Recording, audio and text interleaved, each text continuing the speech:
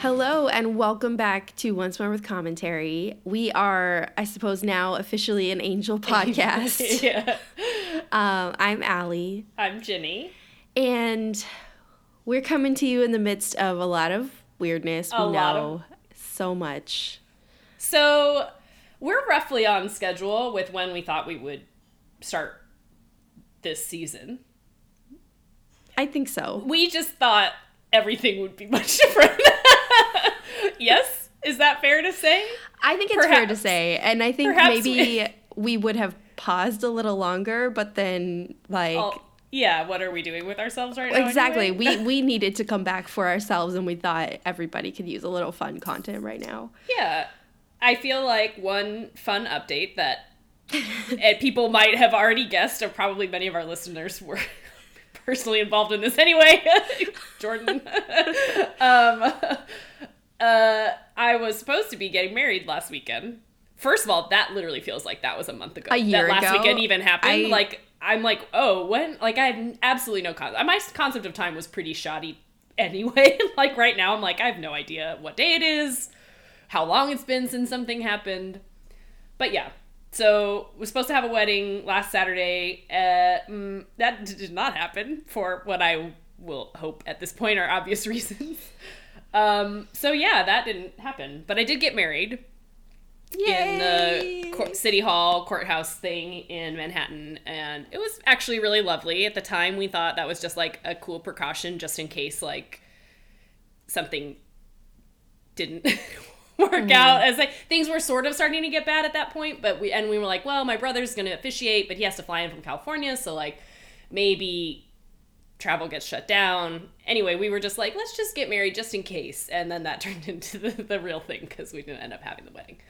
Maybe we'll be able to have it again at a future date. Feels impossible to say right now, like when, so. But anyway, we did not have a wedding. We did have a really kick-ass virtual reception that Allie was, I assume, one of the ringleaders for. I don't actually know whose idea it was or where that started. So. I will happily take the credit. That was my idea. Okay. It started as kind of a joke, and then I was like, well, why can't we do this? Yeah. So it actually came off pretty well, I think, as well as it could, considering. I mean, obviously, virtual reception is a weird concept. Yeah, I think the only part that if we had thought about it more, that's not how I mean to say this. I feel like we did get some dancing in. That was the only part I wish we could have figured music out. Was really tough. Yeah, music was tough.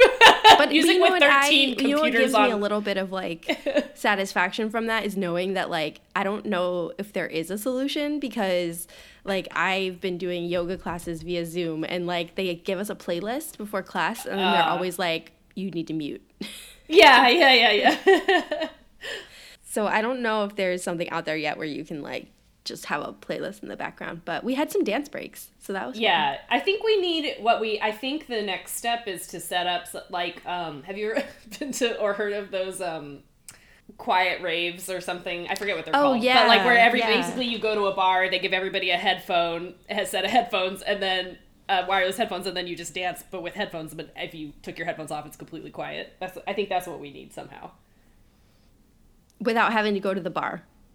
Right. I just mean everybody needs to be on wireless headphones, and then somebody hit play on the music. I think that's the way to do it. Because we were able to play music through Zoom. Yeah. But you couldn't do anything else. Right. And you couldn't really talk or touch each other or dance together. But, Anyway, so we did have a very fun night on our proper wedding night. We ate a lot of cake the first the first week and a half of quarantine, because our actual cake baker was also crazy nice and sent us a little individual sized cake. I should just shout them out. It was from Butter and Scotch in Brooklyn. They're very good. All over, everybody should go there. It's a bar and a bakery. They support a lot of good causes, and their cake is delicious. And they were super nice and sent us a cake, even though we didn't pay them for it. So, I can't wait to eat more of that. We actually have a couple pieces of that in the freezer, because then you guys very generously sent us a box of a dozen cupcakes. And I was like, well, we really have to get on a strict breakfast and dessert cupcake diet so that these I mean, I guess they would have lasted a little bit longer, but it just seemed like, let's just try and eat them, relatively quickly.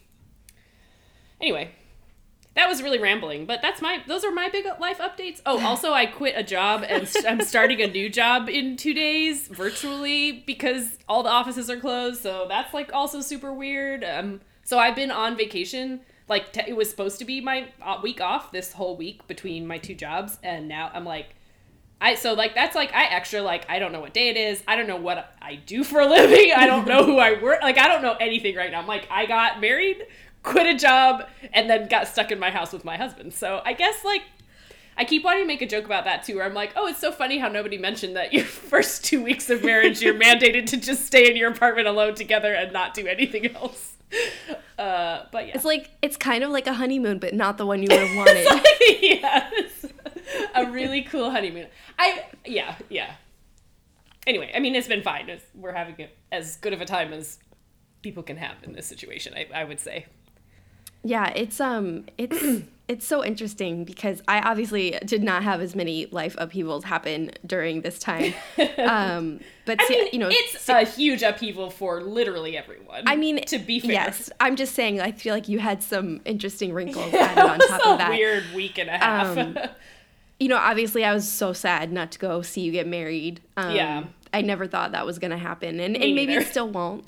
There's always the future. So, I had a whole trip to New York that ended up not happening. Yeah.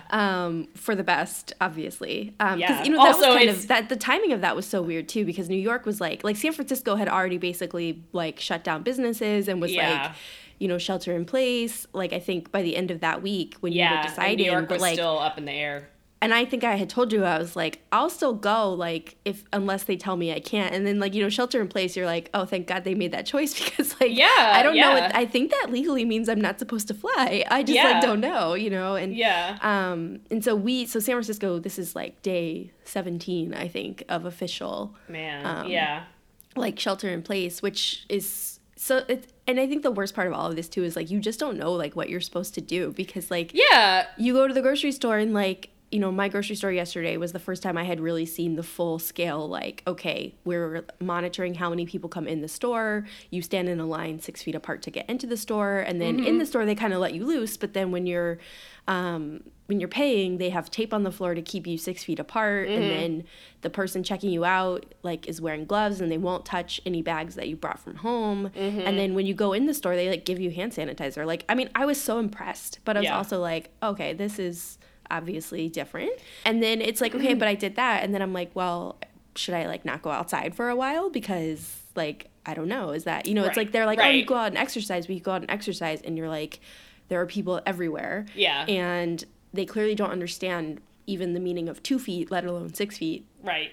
And so it's just a little bit iffy. And, it's it is. And I think that we're in, right? You're questioning your sanity over being worried about normal things, but I think it's for the best. Even us living in, I think, 2 of the states that have been taking it the most seriously, so the earliest, it's still, there was so much, it's just been so poorly handled, I guess is what I'm trying to say, of when we were deciding whether or not to cancel the wedding, there were literally no official proclamations in New York City or state at all. It was be careful right now. All the guidance was wash your hands. Thanks. And that was pretty much it. And so we were are they going to shut, our venue was in a park. And so we were well, maybe government properties are going to start closing soon. So we kind of asked them and they were whatever. Kind of everybody that we talked to about it, our vendors were kind of it's going to be fine. And we were is it though? So the day we made that choice, nothing was closed. Nothing was official. And we were kind of we were just starting to hear from all of our guests that they were really weighing how much they wanted to show us that they loved us versus how safe this was. And we were well, that's an awful position to be putting our loved ones in. So maybe we don't do it.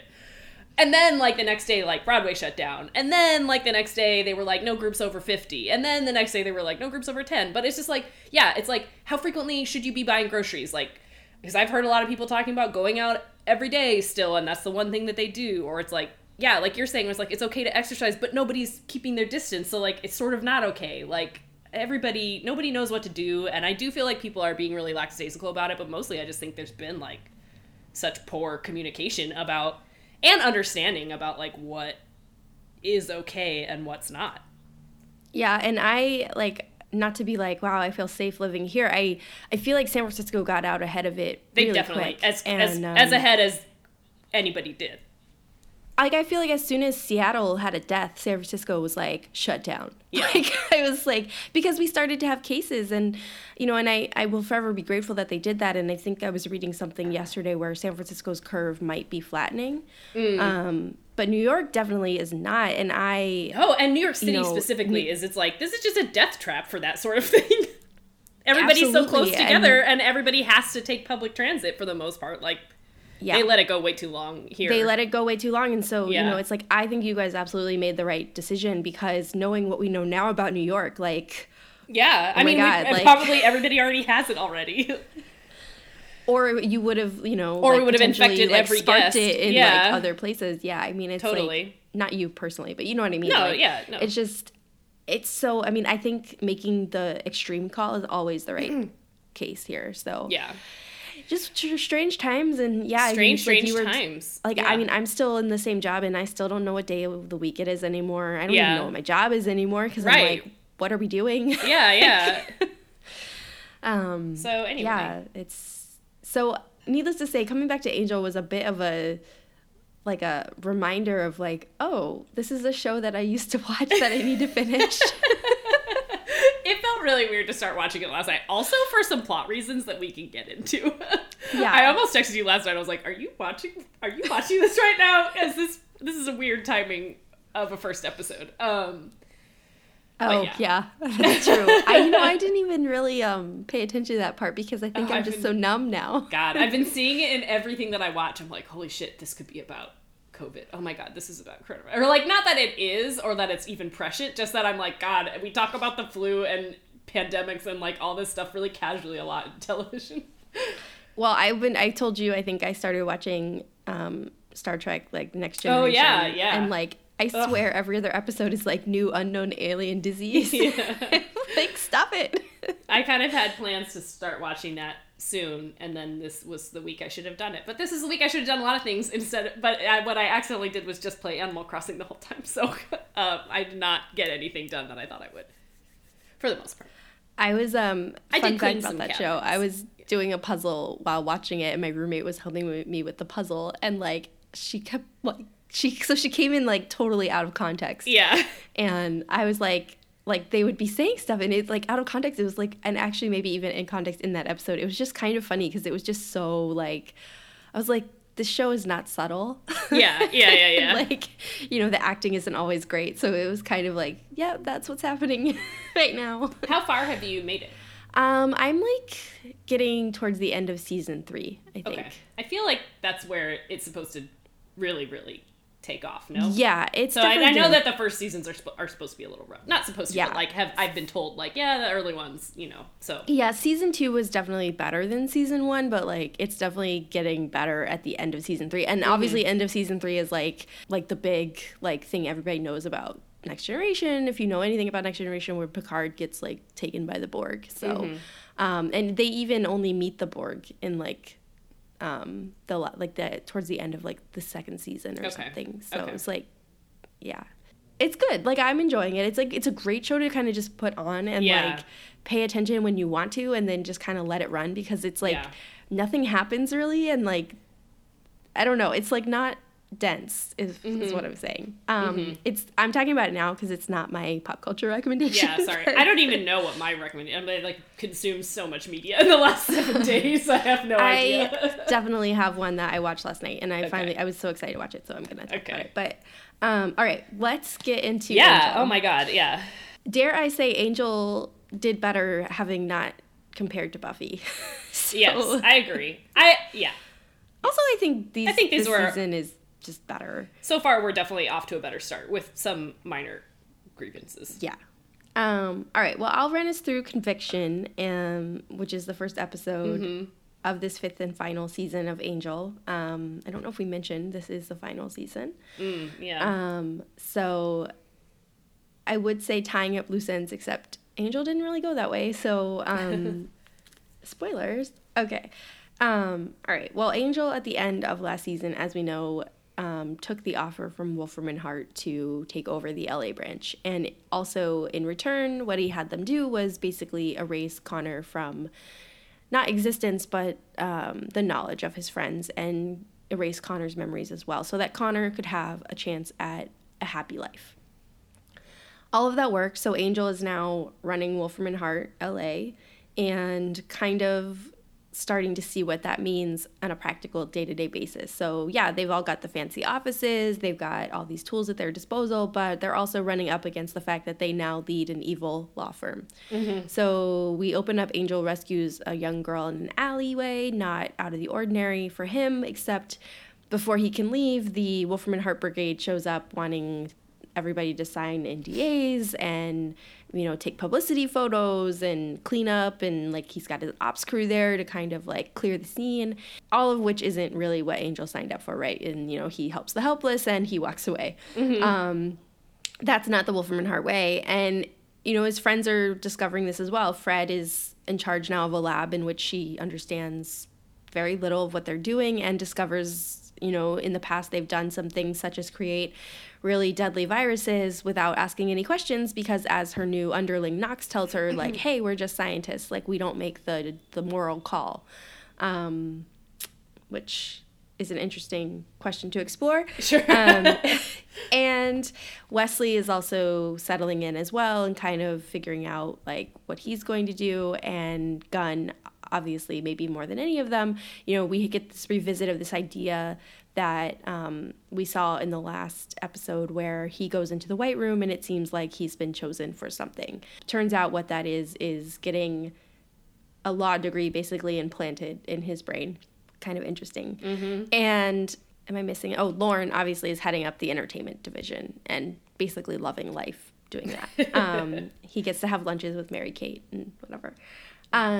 So everybody's settling in, and they meet the new liaison with the senior partners, who's Eve, and she's a little ambiguous. Like, we're assuming, okay, she's liaising with the senior partner, she's probably evil, but we don't know. And she's kind of trying to help them settle in, but also remember, like, they are heading up an evil law firm and they owe something to their clients as well. So they start going through all the files of their clients and trying to figure out, okay, who's the worst of the worst, and we can kind of clean house of them, but then we've got to keep some of these other clients on the payroll so that they don't go to rival evil law firms, I think is the premise. So they discover this one client who, I forget what he's doing. He's just a really bad guy, and he's back in court, and he's angry about being in court because, as he says, under the old management, this never would have made it to trial. But he's got an insurance policy in that he's implanted some kind of mystical device in his son that's full of this disease that, if it's triggered, will basically wipe out all of the city, and starting with the school where his son goes. So really nasty stuff. Angel, you know, figures this out. He figures out that it's being held in the sun. He has to fight his own ops team to get this situation cleared up, because the ops guys are used to just, okay, we're going to go in and kill all the children and clean the scene. Yeah. So he's got to fight the old regime in that way. Also, side note, his new assistant is Harmony. Yes. Wesley plucked her out of the steno pool because Angel has met her before, I guess, is the reasoning. So, you know, they figure out how to do it. Gunn uses his new legal prowess to get a mistrial, and basically he can delay and delay and delay and delay and keep this guy happy, but also not committing more crimes.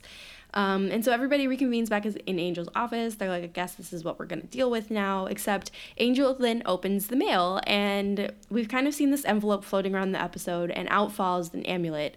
And we recognize this from the Buffy finale as the amulet that Spike wore that then basically disintegrated him into sunshine or something. And in Angel's office, Spike actually reassembles, and there he is in LA. Cut to credits. Blondie Bear. Blondie Bear. I laughed out loud with that because everybody's like, Spike, Spike. And then Harmony pops her head around. Blondie Bear. So, yeah. Right off the bat, I mean, what do you think? I think what I loved about this episode was how I thought it was a great hard reset, basically. Like, it's clear. I just really enjoyed the first, like, 5 minutes of this. I was like, I could eat this up. Like, the angel, you know, like, the opening scene where he's, like, rehashing kind of what we saw probably at the beginning of season 1, and maybe a few times since then. Like, he goes through this very standard save the girl, walk away, except we get the big twist, which is that now he's in a law firm. Like, I just thought that was really well executed in terms of, like, setting the stage. It's clear that we're not dealing with this pretty much any fallout from the previous 4 seasons. That's a bit of an exaggeration, but you know what I mean, is, like, we're not dealing with Jasmine anymore. All that stuff is done. We're back to basics, sort of, you know, in the maybe season 7 Buffy way. I just thought they did a great job out the gate of saying, here's where we are, here's a quick update. But it was all really, like, quick and pithy. Like, like, watching Fred and Wesley's little banter was cute. Watching Fred interact with Knox was cute. Watching, you know, like, I just thought everybody kind of had really great beats. Like, bam, bam, bam, new office knew this. They're getting, you know, Gunn and Wesley talk about their offices, blah, blah, blah, blah, blah. So that was my initial takeaway. And in general, that's how I feel so far, even watching both of these 2 episodes. Is like, okay, we're in a new place. We definitely have to set some things up. But so far, I feel like the pace is pretty good. And the overall, the general vibe I have is fine. Yeah, I think what's interesting to me is, like, this is not the first sort of reset we've kind of seen happen on Angel, right? Like, you know, obviously going back to season 1, like Wesley's introduction, and I think along the way, like, we've seen changes of scenery, like when they moved in the hotel, and, you know, a bit of an injection of new people, but I think in a way, this is a tonal reset for Angel as well. Like, it's a little lighter. I mean, the criminals they're dealing with still feel very familiar, very Wolfram and Hart, very kind of, well, frankly, kind of boring, like, because I think they don't matter ultimately, right? Like, they're not supposed to be that interesting, or it doesn't appear to be that way. But the new setting has energy. There's more people around. Everybody seems a little lighter, as if, like, having all these resources at their disposal kind of allows them to have a personality again. I don't know if that's the intention, but that's, to me, what seems to be happening. You know, and even Angel feels a little bit lighter hearted without these burdens on him. Yeah. You know, he's got new hair. He's showing a lot of chest. But he generally is, like, you know, seems he's a little less broody, and everybody is, and it's kind of nice, and honestly, like, Harmony comes in like a breath of, like, oh my god, yeah, the freshest air. Exactly what like, this show needed. Yeah. Exactly, because she's funny, she fits right in. Like, I loved that exchange of, you know, Angel realizing she was there, and, you know, Harmony basically, like, don't murder me. Yeah, like her sales pitch to why she's a good fit for this office. Yeah, and, you know, and then obviously at the end, we don't really get to see him interact very much, but, like, it's clear Spike coming in is going to be exactly the same. Too. Yeah. I mean, how could he not be? And we see it a little bit in the next episode too, but, like, you know, it's just kind of like, oh, wow, like, this is exactly what this show needed. Yeah, and I can't believe I didn't really think about it that way either, but yes, you're totally right that what I am enjoying about this show is how much less broody it is. Yes. Yeah, out the gate, it's like, it's just lighter. But it for once, other times, like in the end of Buffy, when we saw Angel kind of joking around, and it was like, where's this coming from? I think it also sort of makes sense that, like, the biggest burden he had was Connor, and knowing that, or at least he has something that he made some sort of decision about that, and he can probably feel pretty good about what he did. So it's like, he doesn't have to worry about that. There's basically nothing other than himself that he needs to worry about right now. Yeah. Which is good. And what car to drive to save the day, you know? That's true, like, yeah. I mean, we are seeing the beginning of choices and different changes as well. You know, I think with Gunn and... Yeah. And also, I mean, with Eve, we don't know anything about her now. Yeah. So, I mean, maybe that's actually a good place to jump in. Eve is the thing I did not like about this episode. And she immediately, like I told you, when I was first watching this, I was like, I love the way that they're doing this, that they're, you know, it's a great season. It's a great episode 1 of a season, but also it's a great just reminder of kind of like where we're at, and a good summary. And then they, like, as soon as they walked into the office and Eve was there, I was like, that was a terrible sound, but pretend I was screeching my tires there. Like, I was like, wait, like what? Like, she just really took me out of it. Something about her has not gelled at all. I don't like the way she interacts with the team. I don't like that she's not Lila for some reason that I will hope is just actor availability, but maybe, I don't know, you never know with this show. I don't know. I just thought she was too something. Like, she's just trying too hard, and I just, like, really did not like her. And then Harmony came in, and I was like, oh, she's the antidote to fake Lila. Like, yeah. So, I don't know. What are your thoughts? She is kind of fake Lila. I didn't even really think about that. I kind of forgot that Lila was the one that showed them around at the end of the last season. Yeah. Yeah. Why do it this way? I don't know. I mean, yeah. Maybe they wanted to eliminate the complications of, like, having Wesley's ex-girlfriend around the whole time. I don't know. Yeah. Or maybe it was actor availability. It is an interesting choice, and I think this actress is definitely going for the Lila type energy, but is... I just think they should have tried to make her different a little bit more, because we had such a good version of that already that it's like, yeah... I don't know. It's just hard not to feel like she's the sexy young ingenue that they brought in to, like, kick out Lila, even though I think you're right, actually, and that was the conclusion that Alex and I reached last night too, is it's like they need more love interests for the characters so that they don't just keep running around with each other, and they need, having Lila there is just going to complicate Wesley's story. I'm pretty sure those are probably the main reasons that they did the swap, but it just felt a little bit like, here's the newer, prettier, like, younger version of her or something, and then she kind of acted that way too, so, like, the whole thing just kind of rubbed me the wrong way. I'm sure I'll get used to her. I just didn't like her herself over Angel's desk and, like, all of that, and it's kind of like, why? And she just made a lot of so not my favorite. So okay, I guess there's a few other characters I want to talk about. Harmony, you kind of already covered, but I didn't get to say my 2 cents, though I have nothing new to add, except that I just really love Harmony. Like, she was great. She was always great on Buffy.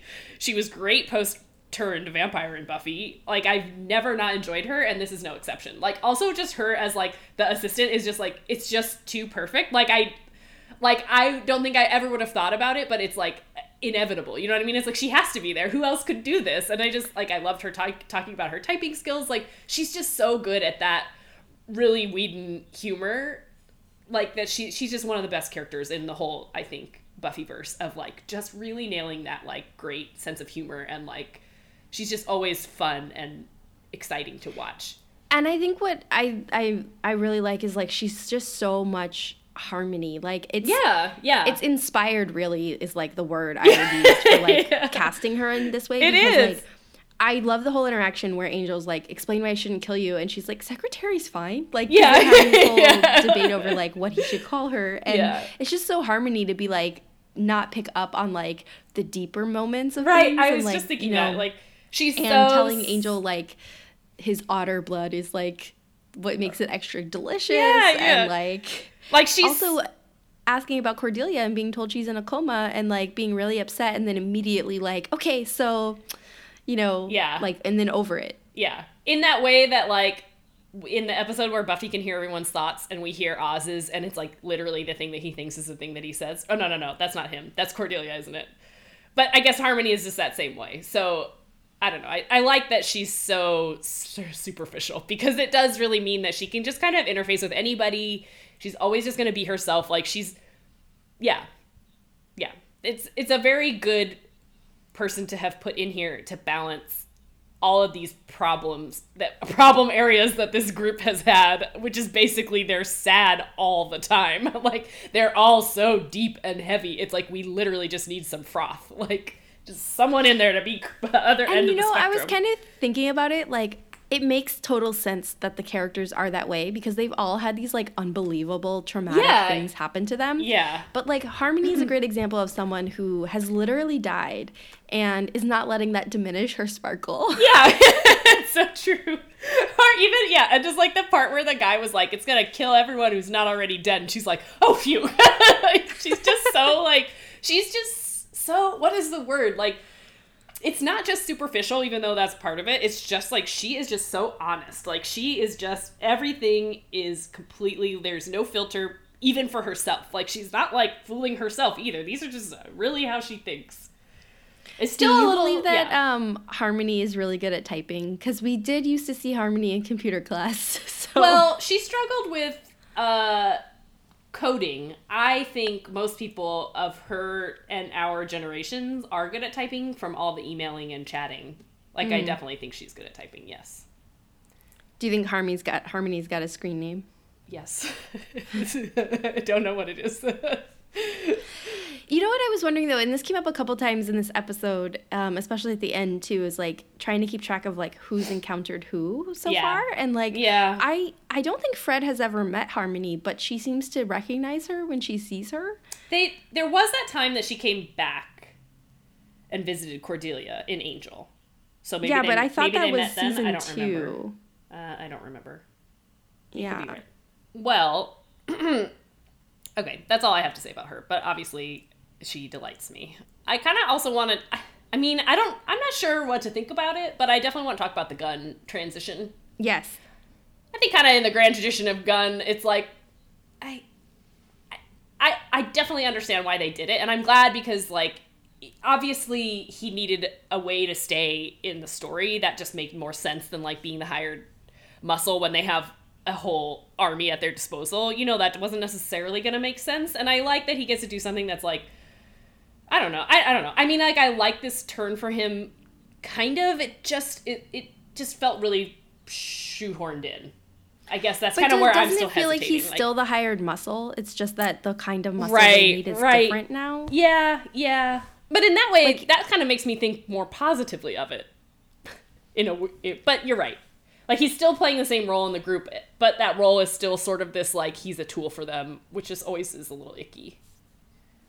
Yeah, I mean, I think the thing that helps is, like, all of this was his choice. Exactly. And it does give him a different type of role to play, and it kind of inverts the, like, stereotype of him just being, like, hired muscle, right? Exactly, and I do like all of that. But it doesn't really erase that concept of, like, I guess, like, the treatment of, like, oh, no wonder the senior partners chose you for this, or, like, you know, I guess what he's getting out of it. It's all very fuzzy to me still. I think they still talk to him, or something about the way that they handle this. Like, the plot makes sense, the turn makes sense, but they just a little, like, sloppy or something. I don't know. I'm not having a good time articulating it. Well, and clearly, the fact that it was like, all introduced with, like, a panther is, like, still... Yeah.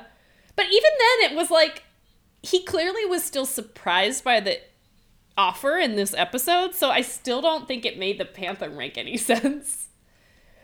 No. But yeah, even I guess being like, oh, I talked to the big cat is like, okay. Yeah. About what?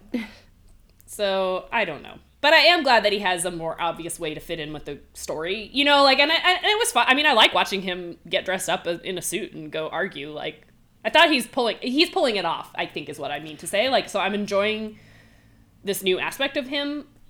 I just think, as always, the show has been... the way that they treat and handle Gunn's character is always a little bit off, and I don't think this was an exception. But it still felt a little bit like it was Gunn, because, like, even in that moment in the courtroom where he's, like, bantering, he's doing, like, that legal banter that they do on TV, right? And, like, you know, he's like, defense submits, it's learn to swim. It's like that still feels like a very Gunn kind of comment. For sure, yeah. Yeah. I mean, I'm taking a wait and see. Like, I think I like it. I just don't remember where it's going. Same. I did find myself wondering, because, you know, I know a lot of lawyers, like, how many of them would prefer that process to law school? Probably every single one of them. Although, maybe not. Although his degrees were forged. That's true. But, yeah, who cares?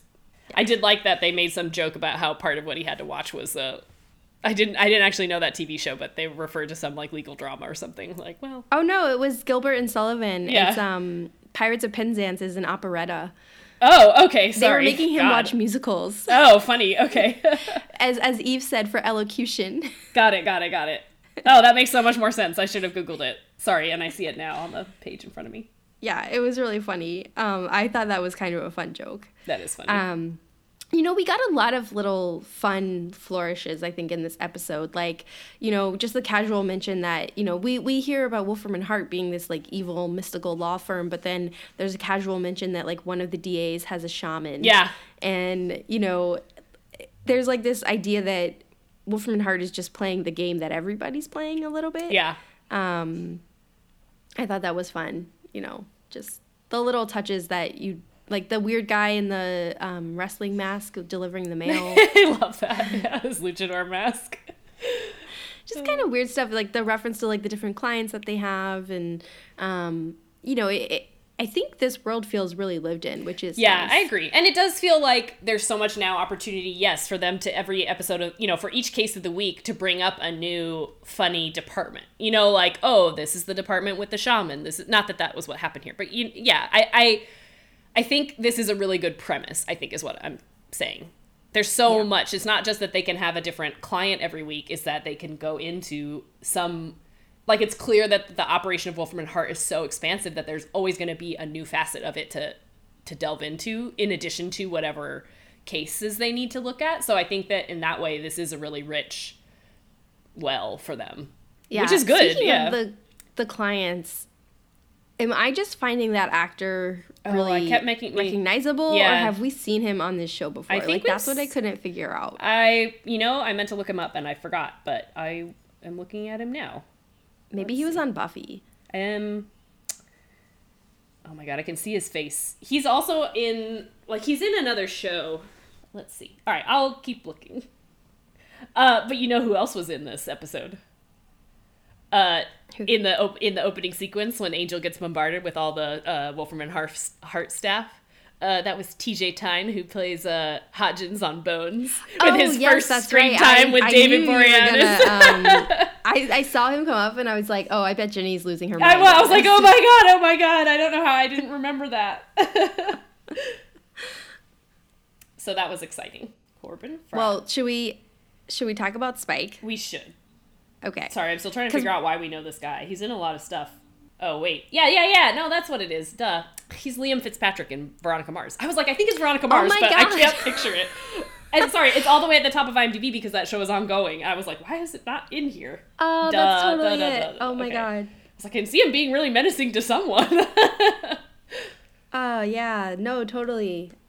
Phew. Okay. Oh, and there was... Oh, I know what something else. Never mind. This is related to my pop culture recommendation. Okay. I had a similar experience watching that. Okay. Yeah, no, that's totally what it is. Liam Fitzpatrick. Okay. I knew he was a bad guy. I know. I was like, why can I see him? Okay. So, Spike. All right, well, let's talk about Spike's appearance. That I really wish they had not given away. Why did they the do opening that? credits. That was upsetting. It was so upsetting. Why would they have done that? They must have been advertising his return on the show or something. Because there's no reason, like, this show has been so good about not doing that. Or Buffy, at least, was.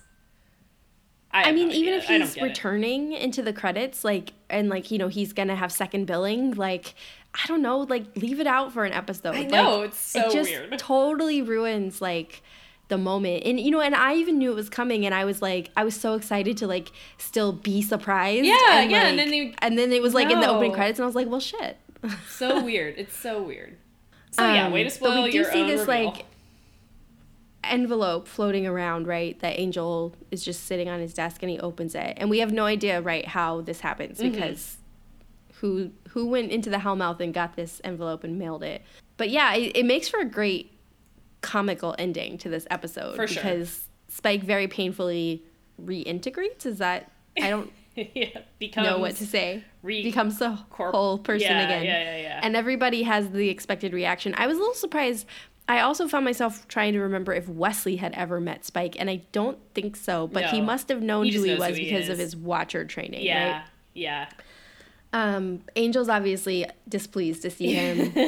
Wesley's like, Spike! And then, of course, Harmony's perfect moment. Blondie Bear. I mean, he doesn't get to really do anything in this episode other than throw an obvious wrench into what seemed to be them falling into an easy pattern of case of the week stuff. So, I'm happy about it. Yeah, I think this will give us a nice segue into the next episode, because we do dive more into that. Sure. Do you want to move on to that one? Yeah, okay. Let's do that. I did not take... This is going to be a bad summary, as they always are. So, next episode, Just Rewards. Pretty much, yes, this is the episode that deals with Spike coming back. So Spike is there. They all kind of either introduce him or explain who he is to each other. And he and Angel more or less immediately get into a tussle, but as Spike leans towards Angel, he just falls into everything. Angel, the desk, everything, and it's clear that he is not material. He's something of a ghost.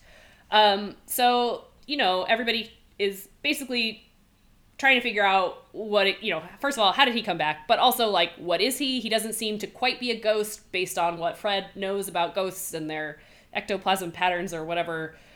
So we don't know. We don't know what he's doing there. We don't know why he isn't corporeal, but why he's also visible. And he can't really do anything other than talk to everybody. He also keeps disappearing for a few seconds at a time and then reappearing, and he's really disoriented by that, as is everyone.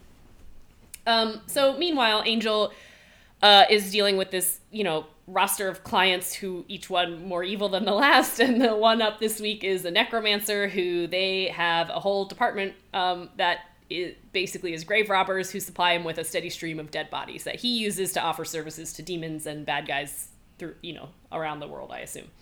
So Angel decides that they're gonna tell him, they decide to close that department in the law firm. This client is understandably upset by that news, so Angel goes personally to deal with it, which is a bit of a mistake because as a necromancer, this guy is super powerful, and specifically super powerful over dead bodies, which Angel is. So they kind of have a tussle. Spike is involved as well, though he can't do anything. So Angel, they reach an impasse of sorts. I don't know why I'm having such a hard time with this. But basically, Spike lingers behind, seems to make a deal with the necromancer where he's going to betray everybody. And then he kind of gives a different version of the story to Angel, seemingly asking for help. Oh, I just want to pass on because I can't live this way. He also overhears the Angel investigation teams kind of discussing what to do with him, sort of rudely. They don't ask him what he wants, but they're sort of saying, well, we don't know that we can make him whole again, but we can probably banish him for good. So, of course, this all turns out to basically be a ruse. He and Angel come up with a plan to deal with the necromancer because Spike tells the necromancer, yeah, I want you to put me in Angel's body, but he, through talking with him, realizes that the way that the necromancer does this is he channels that spirit into himself first. So instead of letting him channel Spike into Angel's body, Spike stops him and then stays in his body long enough for Angel to kill the necromancer and dust their hands off, move along with the world. And then at the very end, Spike has a conversation with Fred where he explains, I really don't want to be pushed along to the next place because as I'm flitting in and out, that's kind of what's happening. He's losing touch with Earth and moving along to the next plane, and he's certain that the place that he's going is not the good one, and he doesn't want that to be the case. So he asks for Fred's help at the very end. Sorry I got so twisted in the middle there because I was like, the timelines are always a little bit they went there, then they left, then they came back, but... No, it's okay because I was watching the show and I was like, I don't really get what is happening. Yeah. So it was kind of hard to keep it straight. Yeah. This one I liked less, but... Yes. I mean, it had some really fun set pieces. I'm obviously happy that Spike is back in the mix. I think it was a little bit of a rocky reintroduction of Spike, frankly. It wasn't my favorite. Do you think we needed the whole, revisit to the Hellmouth, in entirety? No. I wouldn't have minded the reminder of, this is what happened to Spike, but why did we have to show the scene with him and Buffy? They also skipped the part where Buffy's I love you. Yeah, they skipped part of it. I don't know.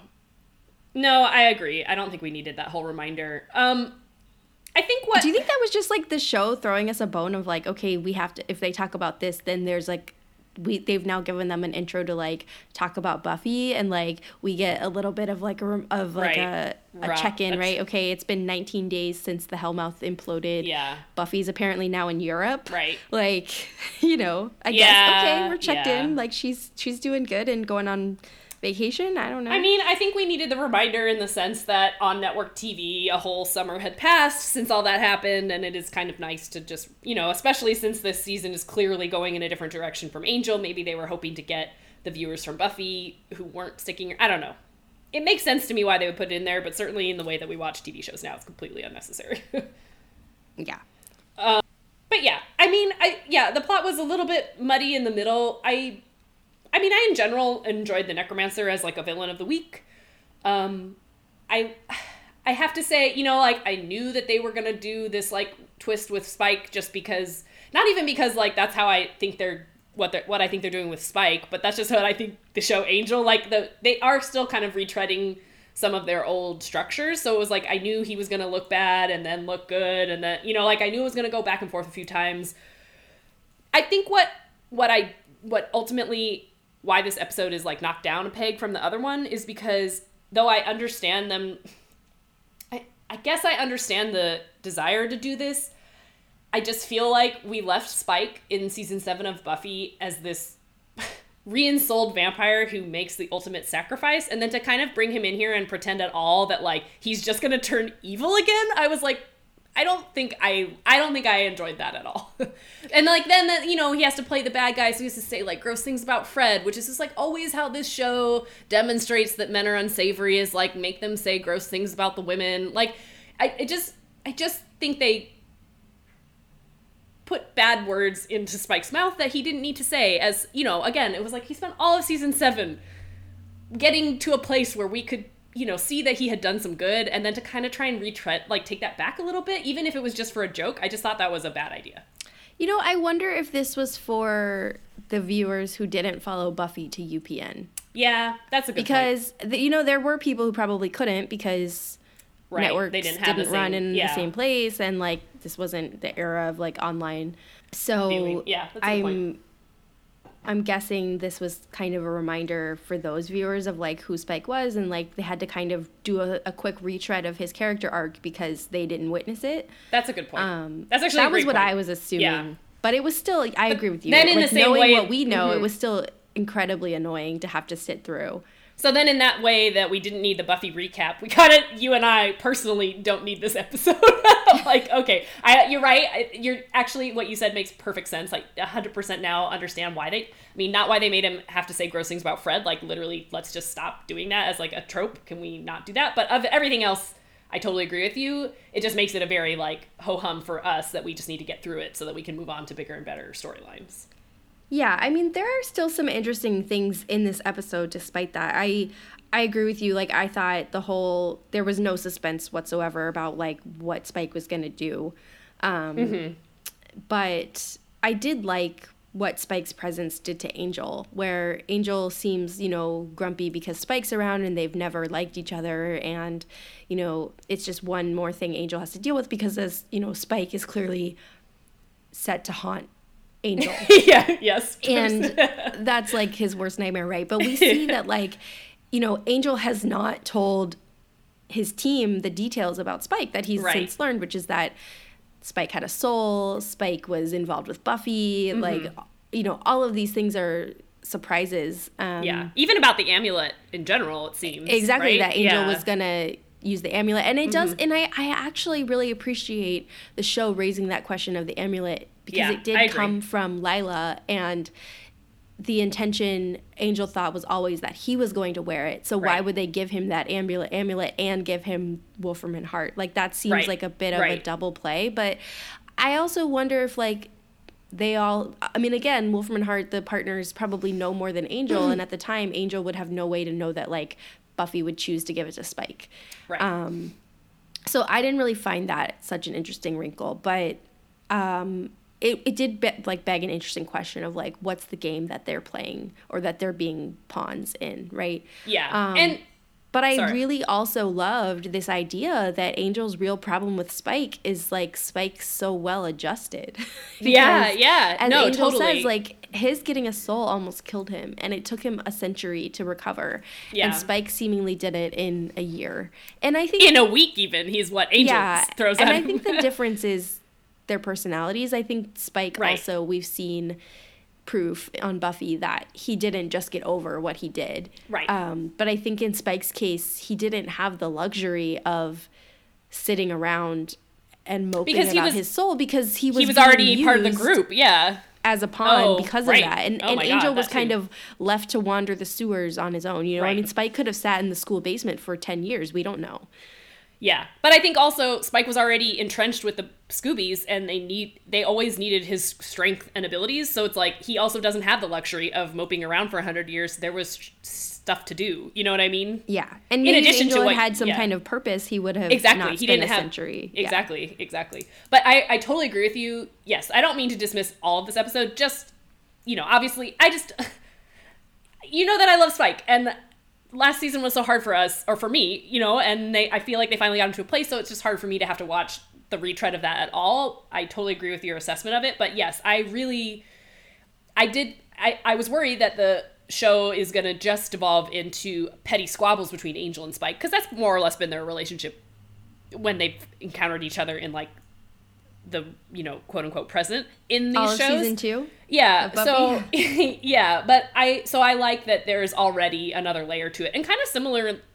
It's kind of the same for Spike, where it's like he has his own personal redemption that he made, but now he's in the position where even though he made this turn, he's still faced with the prospect of being damned to hell forever. You know what I mean? And, like, also he is a little bit jealous because, like, he's done a lot of the same things that Angel has done, and he's not gonna ever run a fancy law firm with, like, 20 cars at his disposal. Like, which is admittedly more of a petty grievance than the deeper stuff. But, like, I just agree. I think also part of what is bothering Angel is that he wasn't the one to do that. And, that Buffy didn't pick him for it, or that she shooed him away, and that he thinks he's the noble one and should have done the noble sacrifice, and that it wasn't him, I think is also really eating away at him. Never mind that entire, like, frustration eats away at Buffy's decision and her strategic thinking, which was actually very sound, which is that if we fail, we need a second front.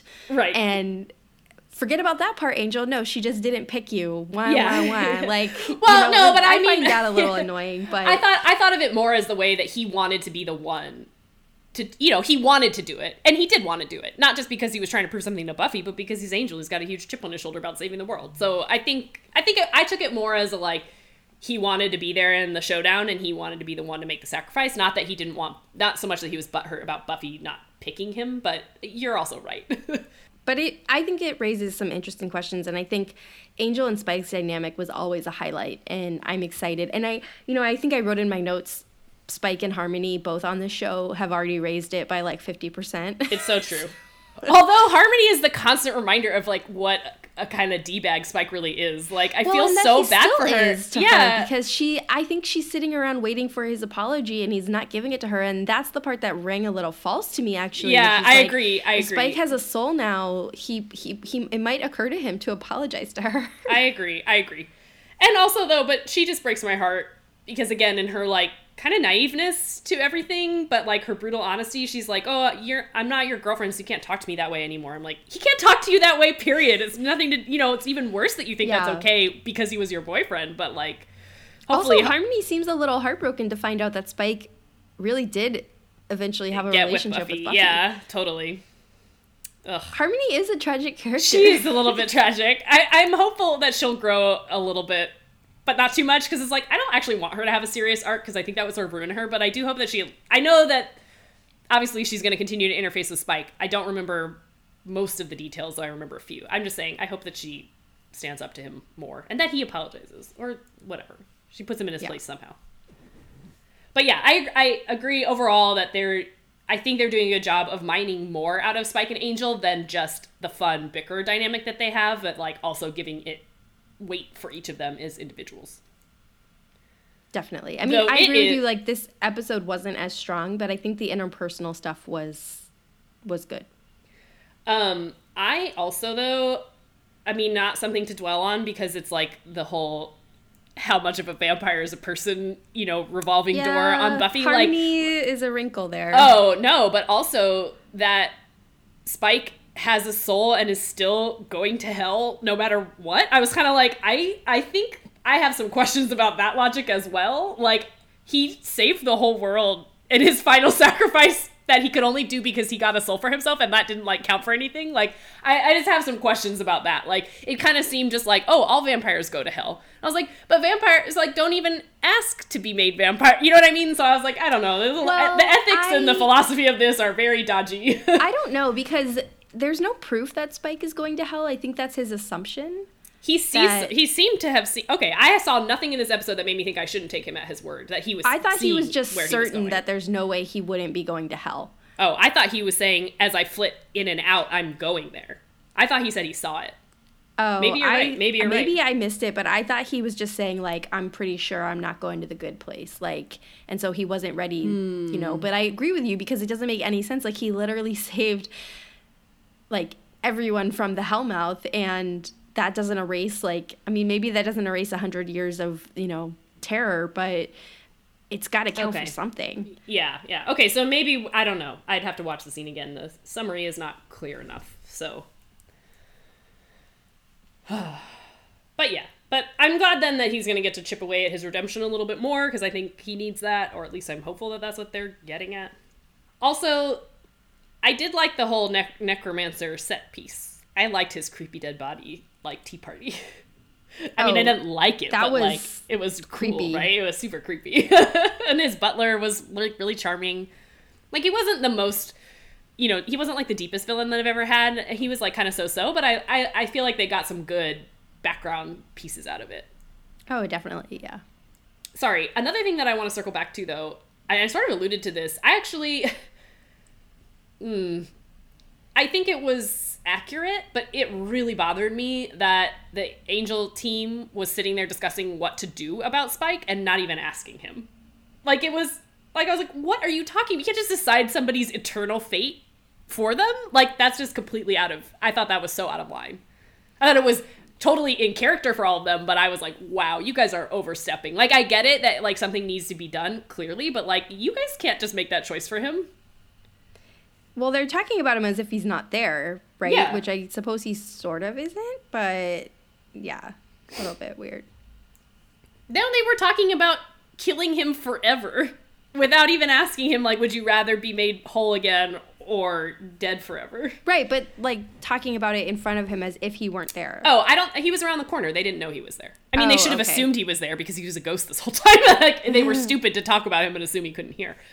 What I also liked about Spike's presence in the show is in that way, it's like we see him, he was listening in on them, and then pretty much immediately after that he goes and tells Angel, I heard what you guys said. And I was like, that is such a not Angel team thing to do. Like Spike is again like kind of forcing them to have conversations in the way that they always refuse to have conversations. I'm like, thank God Spike is at least being honest and saying, like, hey, I heard you and it bothers me. Like, I was like, ugh, okay, finally. Maybe we won't have some of the easily avoided conundrums of the previous 3 seasons if people will just have conversations with one another. Yeah, they haven't solved their communication issues, I think. But I think Spike and Harmony are going to go a long way in that regard, as people who can't not be honest. You know, I think that's an interesting thing to bring up, like, in this show that we've talked about for four seasons now, about they just cannot say what they feel. Maybe that's why Harmony and Spike bring such liveliness to this, because like that was the fatal flaw of Angel, right? Exactly. Is that yeah. They don't do that, and like these are 2 characters that do that. I actually hadn't really thought about that. I like that angle of this a lot. Totally, yeah. Spike especially because he's so far more deeply entrenched, I think, into like the drama. But I don't really remember the details of what happens with Harmony, so maybe. Yeah. We didn't talk about this either. I just want to say that I still really like Nox, Fred's assistant, Noxie, aka that vampire from Conversations with Dead People.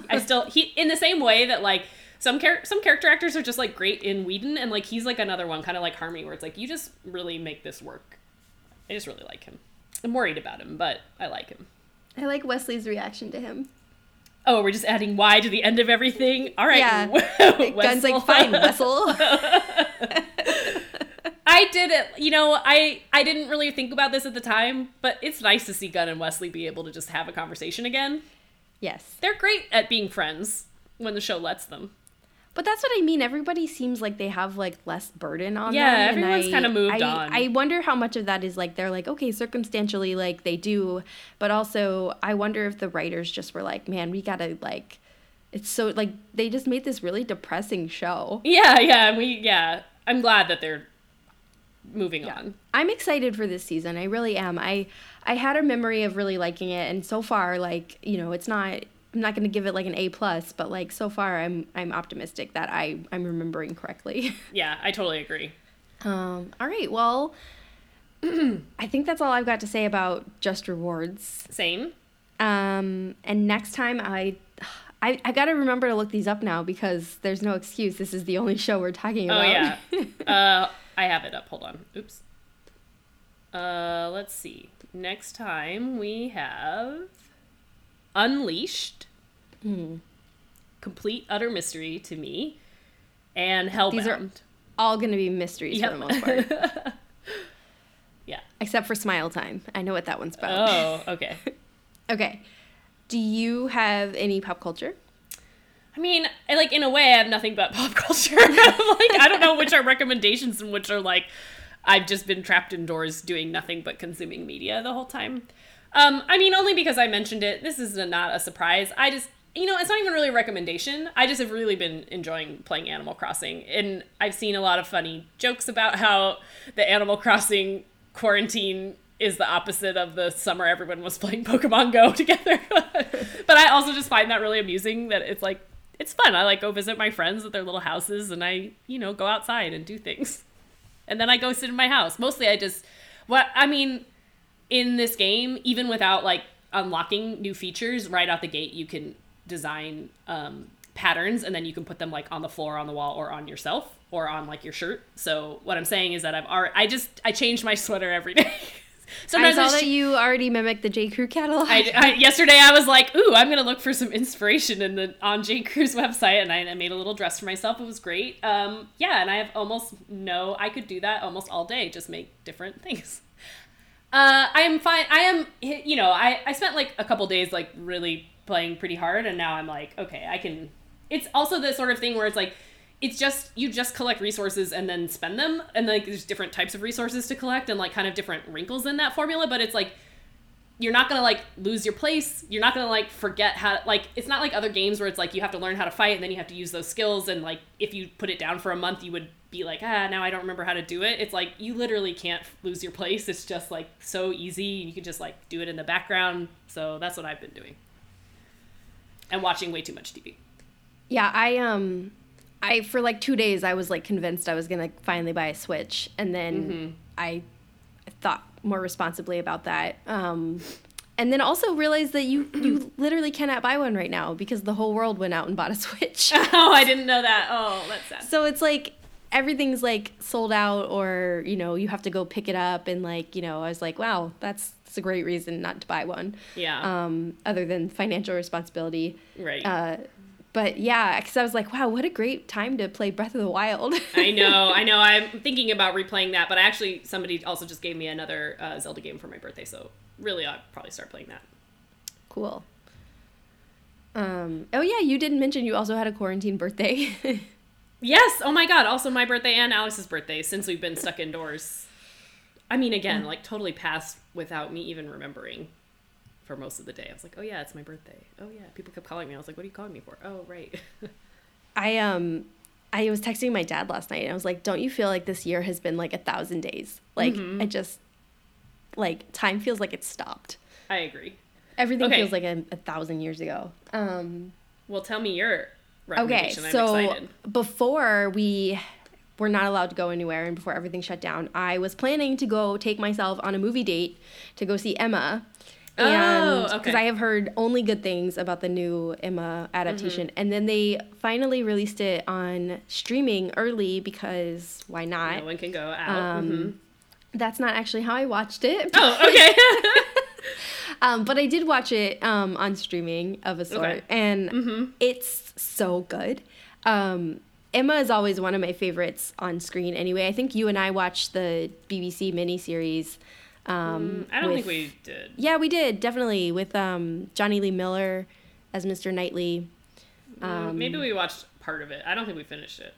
I did. Maybe you did. I don't think I did. Maybe I did. And I really love that adaptation. Like, the Gwyneth one is not my favorite, but I really liked that one. And then I was like, okay, new Emma, like, I don't need another one.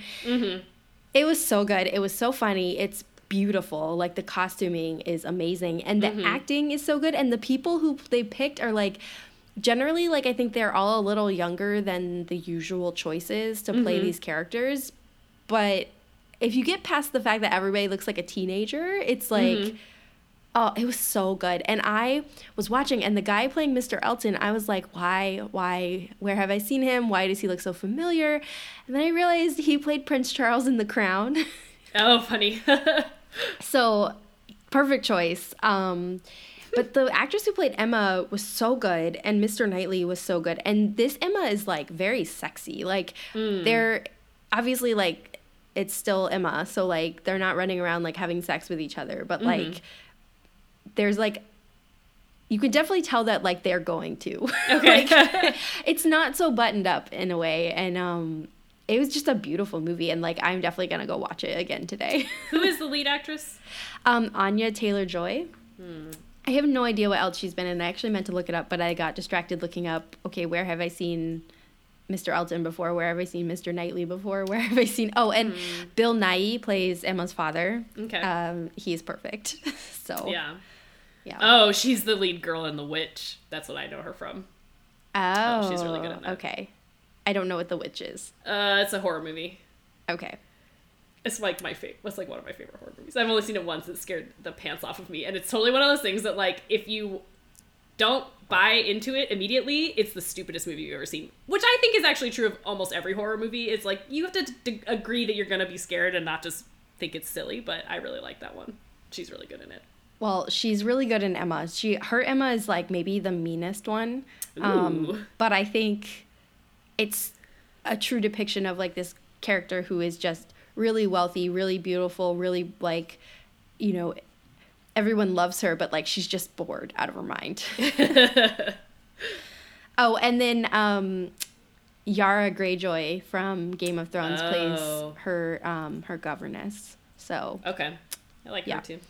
Yeah, no, it's good. I would highly recommend it. And it's, you know, it's shorter. It's not like a full adaptation. It's like, I'd say the equivalent of, like, the Keira Knightley Pride and Prejudice.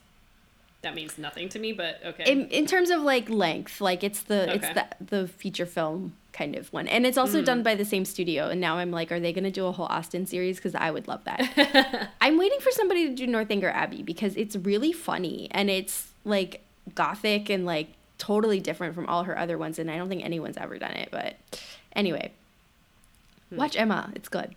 Okay, so what team are you on? Oh, I forgot. Oh, Team Harmony. Team Harmony. Yeah. No question. Just for coming in and, like, breathing life into everything. Agreed. So she even kind of saved the day in the first episode by reminding Angel that he had a helicopter. It's true. All right. Well, we'll be back with those next two episodes. Yeah. All right. I'll talk to you later. Bye. Bye. Once More with Commentary is produced by me, Allie. And me, Ginny. Our theme music is from the album Rockingham by Nerf Herder. And our podcast logo is by Ryan Cooney. You can email us at scoobies@oncemorewithcommentary.com with any feedback, questions, comments that you have, and find us on Twitter and Instagram at OMWC Podcast. You can also find our most recent episodes and any show notes at oncemorewithcommentary.com.